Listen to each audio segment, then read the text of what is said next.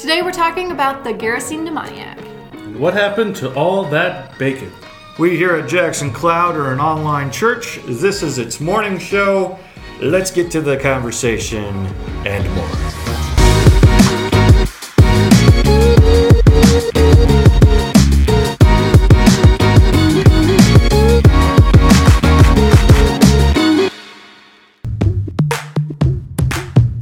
All right, we're going to talk about a weird story in the Bible where Jesus casts out a bunch of demons into some pigs. Bacon. So let's recount the story. Anybody remember this jam? This biblical jam? There was a guy who was Gerasenian. What? The Gerasenic? A man of the Gerasenite? Yeah, okay, anyway. Do we not know what word that would be? I don't know I what have that no would idea. All right, continue. He was, Geraseganian. yeah, he was from the town of Gerasene. Are they a town or are they a country? Let's not talk about geography anymore, because clearly we don't know what we're there talking was a about. guy who had a lot of demons inside of him, and Jesus cast them out. But they went into pigs for some reason, and then the pigs ran off a cliff. Such a waste of good bacon. Yes, which we're always curious, why do they have a bunch of pigs? Because at least, in Jewish thought, you didn't eat pigs, they were unclean. But was the Gerasenian, was he Gerasenite. Jewish or was he not? Geraseganian. I don't know. I'm not clear on that point. So we've got this conversation about this. Why would you guys surmise this happened? What's up with the pigs? What's up with the demons? So, if my Minecraft background knowledge works, No, it doesn't. If- So let's just stop right there. if There's they had no a lot need of to continue carrots this right there, conversation. and the pigs ate those carrots, they would make another pig, and therefore, that's why they had so many The pigs. circle of life. We are so far off from the goal today. So let's recap some of these thoughts. So Jesus walks in. There's a guy with all these demons. He casts them out, heals him. You guys remember how long he's even in this area? Isn't it only like 12 hours? If even, he gets off the boat and then runs into this guy. This is the We Are Legion story, right? Yes. Okay. You're going We to are take this into some Legion. X-Men thing now, I'm sure. No, I wasn't going to go there yet. I just wanted to make sure I had the correct one. Because even though I think there's only one story with bacon going over cliffs, it's memorable enough to where I remember Legion. Yeah, they come to the other side of the sea, to the country of the Gerasenes, and when Jesus had stepped out of the boat, immediately there met him out of the tombs a man with an unclean spirit. Pretty much after Jesus heals this guy, they're like, sin away. So, you see this happen to Jesus a lot. We've got this question. Was Jesus just sent by God to this area to clean up this guy and then get out? Or was Jesus' ministry cut off after he arrives in this place? Which I wouldn't be opposed to this idea, because when you look at, you ever read those stories where Jesus heals someone and says, okay, now don't tell anybody. People always wonder what that's about. I think it's just a very natural thing to say. Is like, hey, look, everywhere I go, people follow me, and my miracles tend to create these huge crowds. If you want me to stick around and continue to be able to do ministry, sometimes I need to not create a huge crowd, because that makes a whole lot of noise. The people who don't like me show up, and I have to leave pretty quick. So you see these moments. So part of me is was Jesus just sent to clean up this guy from these demons? Or was Jesus going to do a whole lot more ministry, but he couldn't because this made such a big racket in the area? Because after he does this, where he's pretty much told to leave.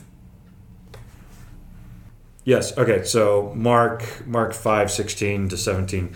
Those who had seen it described to them what had happened to the demon-possessed man and the pigs, and they began to beg Jesus to depart from their region. So there's not necessarily this implication that Jesus was done with the ministry that he would have done, but rather that he was kind of cut short as to all the things that he could have done more of. Same thing happens in his hometown. He goes to his hometown, And it says he marveled at their unbelief and could only do a few works there, implying Jesus wanted to heal more people in his hometown, but people didn't accept them. There's that quote from Jesus: "A prophet's not accepted in his hometown." That happens. Musicians aren't accepted in their hometown. Famous people, Actors, usually. actors, yeah, like their hometown, they might move back. It's like, oh, we remember you. We just changed your diapers and things like that. You're nothing special now. The whole world loves you. That happens to famous people, things like that. So Jesus, he returns to his hometown. He's famous now. He can do all these works, and nobody wants him. So Jesus' ministry sometimes gets cut short, like it did with this guy. Cast out all these demons. They go into pigs. Pigs fall off a cliff. How many were there again? Great herd of pigs feeding on the hillside. So here's kind of my question with that. Yeah. How was there so many demons in one guy?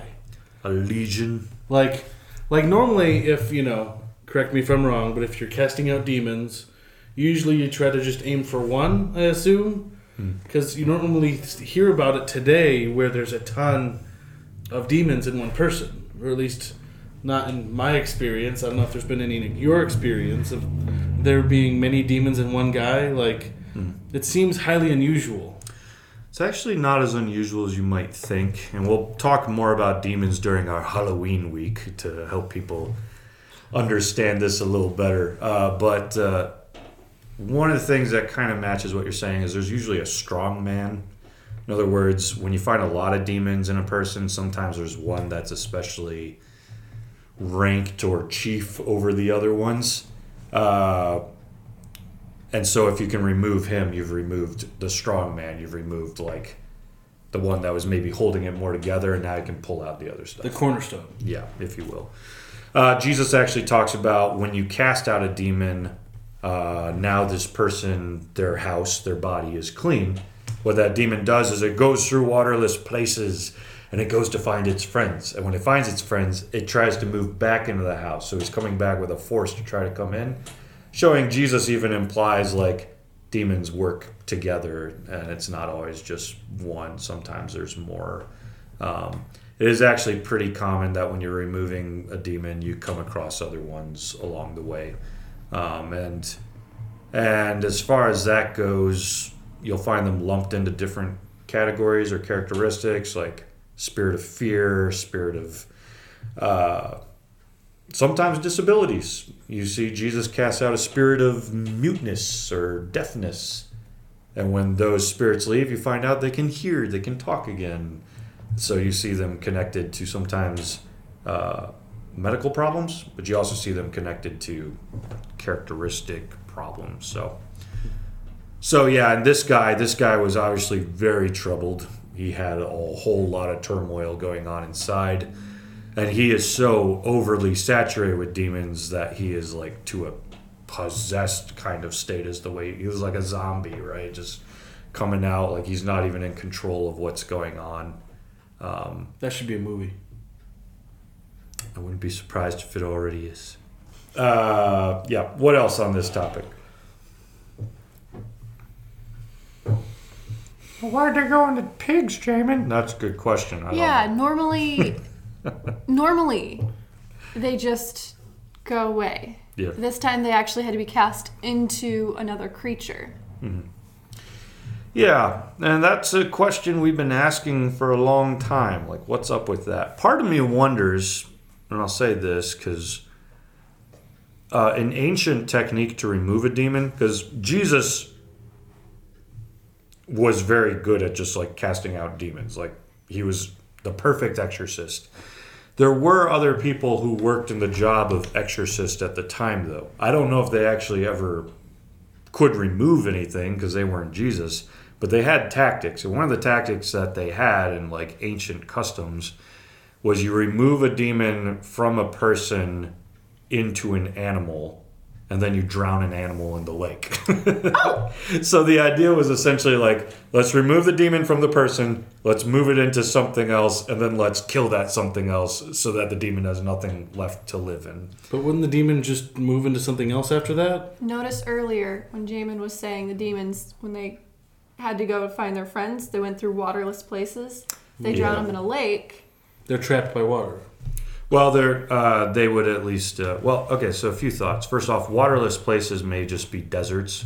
Deserts throughout the Old Testament seem to be a place where they thought demons dwelt because it's anti-Eden, it's anti-life. These things are dead. They live among the dead. So waterless places could be like just this idea, like they go back where they belong. But throwing them into the water, the point could be, first off, they are disembodied. They are sent away. The other point could be, in Revelation, there's a weird verse that talks about, like, when it's time for the great judgment, everything that's ever been alive is, like, put before Jesus to judge. So it talks about, like, Hades empties itself. And it also says the ocean, like, empties itself. There is this possibility based on John saying that maybe they thought that things that died in water stayed in water. In other words, like that could have been like another place of the afterlife, is things that die on land maybe went under the land to Sheol or Hades, but things that died in water had like a different territory.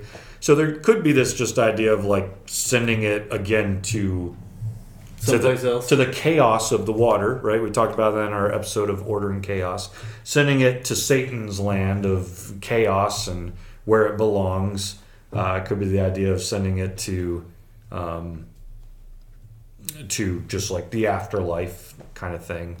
But yeah, I mean, these are just more like we're looking at ancient conceptions to see why pigs, why do they jump off a cliff, what happens right here. It could also be the idea, maybe in the Old Testament, you put all your sin on a goat and then you gave it to Azazel. There's a whole nother conversation. But Azazel was essentially like, the idea was like, hey, Azazel is this spirit, this like demon spirit who represents sin.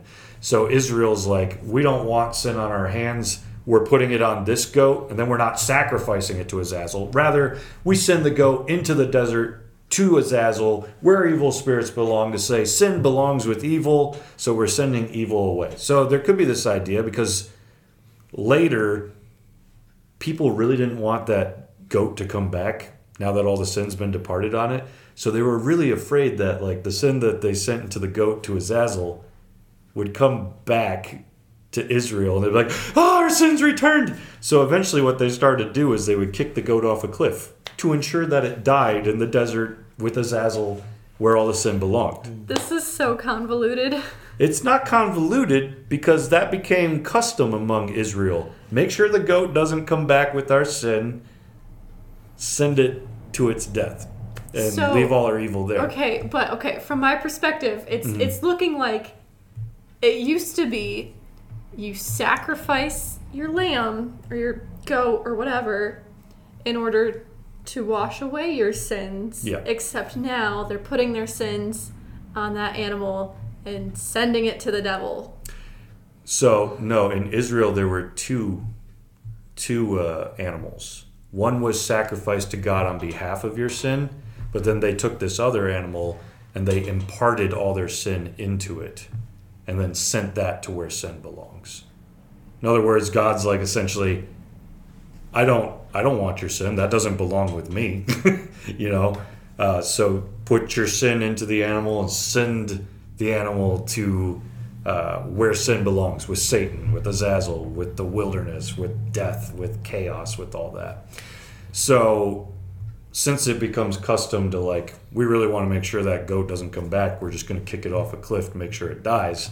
Jesus could be playing into that custom. It's like, I'm sending all these pigs off a cliff to chaos, to Satan, to Azazel, to death, where sin and demons and all that belong. And it's like this mega exorcism of, usually you kick one goat off. Watch me just like cast out an entire country worth of demons right in front of your eyes. It's like a mega exorcism, mega cast this guy's sin away. And also allegory at the same time. Symbolism, allegory, it's all there, yeah. But since we've gotten into this Azazel stuff, I should probably bring up the verse so that we don't get confused. All right, so in Leviticus 16, it was a rule. Aaron's going to offer the bull as a sin offering for himself, shall make atonement for himself and for his house. Then he shall take 2 goats, set them before the Lord at the entrance of the tent of meeting, and Aaron shall cast lots over the 2 goats, 1 lot for the Lord, 1 lot for Azazel. Aaron shall present the goat on which the lot fell for the Lord and use it as a sin offering. So this is to say, God, this goat is on behalf of our sins. Please forgive us. And then the goat on which the lot fell for Azazel shall be presented alive before the Lord to make atonement over it, that it may be sent away into the wilderness to Azazel. So after they get this goat for Azazel, in verse 21, it says, Aaron shall lay both his hands on the head and the live goat and confess over it all the iniquities of the people of Israel and all the transgressions, all their sins. And he shall put them on the head of the goat and send it away into the wilderness. So again, it's this idea of like, we're exorcisming, we're delivering all of our sins into this goat and sending sin where it belongs with Satan, Azazel, chaos, the desert, wilderness, all of that. So Jesus with the pigs, it could be that on crack, if you will. Just like a huge, bigger version of it. Jesus walks up to one guy, he comes up to this army of demons, and it's just like, you belong in the water and the chaos and the wilderness and the desert. So using like what they're used to, moving sin, moving demons into an animal, casting the animal where it belongs. And then this passage might make more sense. Unless it still sounds convoluted or, like I said, sacrifice to demons, which is not what I said, but maybe what you heard at one point. Have I clarified that? That is what I heard at one point. Yes, okay, I understand. It is clarified. I understand now. All right. Sounds good to me. It just I'm still very sad about the bacon. Well, because I mean, it's not your bacon. I mean, it's true, but like 100 pigs of bacon. That just think about it though. So good. Jesus just cast a bunch of their food into If the it water. was their food. If it was their food. Again, if they were Jewish, then yeah. they weren't eating bacon at this point. But then why would they have so many pigs if they weren't going to eat bacon? That's kind of what I'm thinking. Unless- before you were- had garbage disposals, You would feed all your slop to pigs? I mean, people do it today. I'm just saying. Oh, so you're saying it was their trash can. It could have been. I don't know. I mean, maybe. No, goats are the ones that eat everything. Pigs do Well, too. pigs That's eat part of all the the reason leftover they food. couldn't eat the pigs is because look at what those things eat. That's not clean. We can't eat that after they've eaten that. I'm mean, so fair. hungry right It's now. so tasty. The Jackson Cloud is an online church, and we would love for you to join it and continue this conversation about the Gerasene demoniac. And one of the great ways to join it is by joining us on the Discord. We'll link it below. Or also on the website. And be sure to like, comment, subscribe down below as well.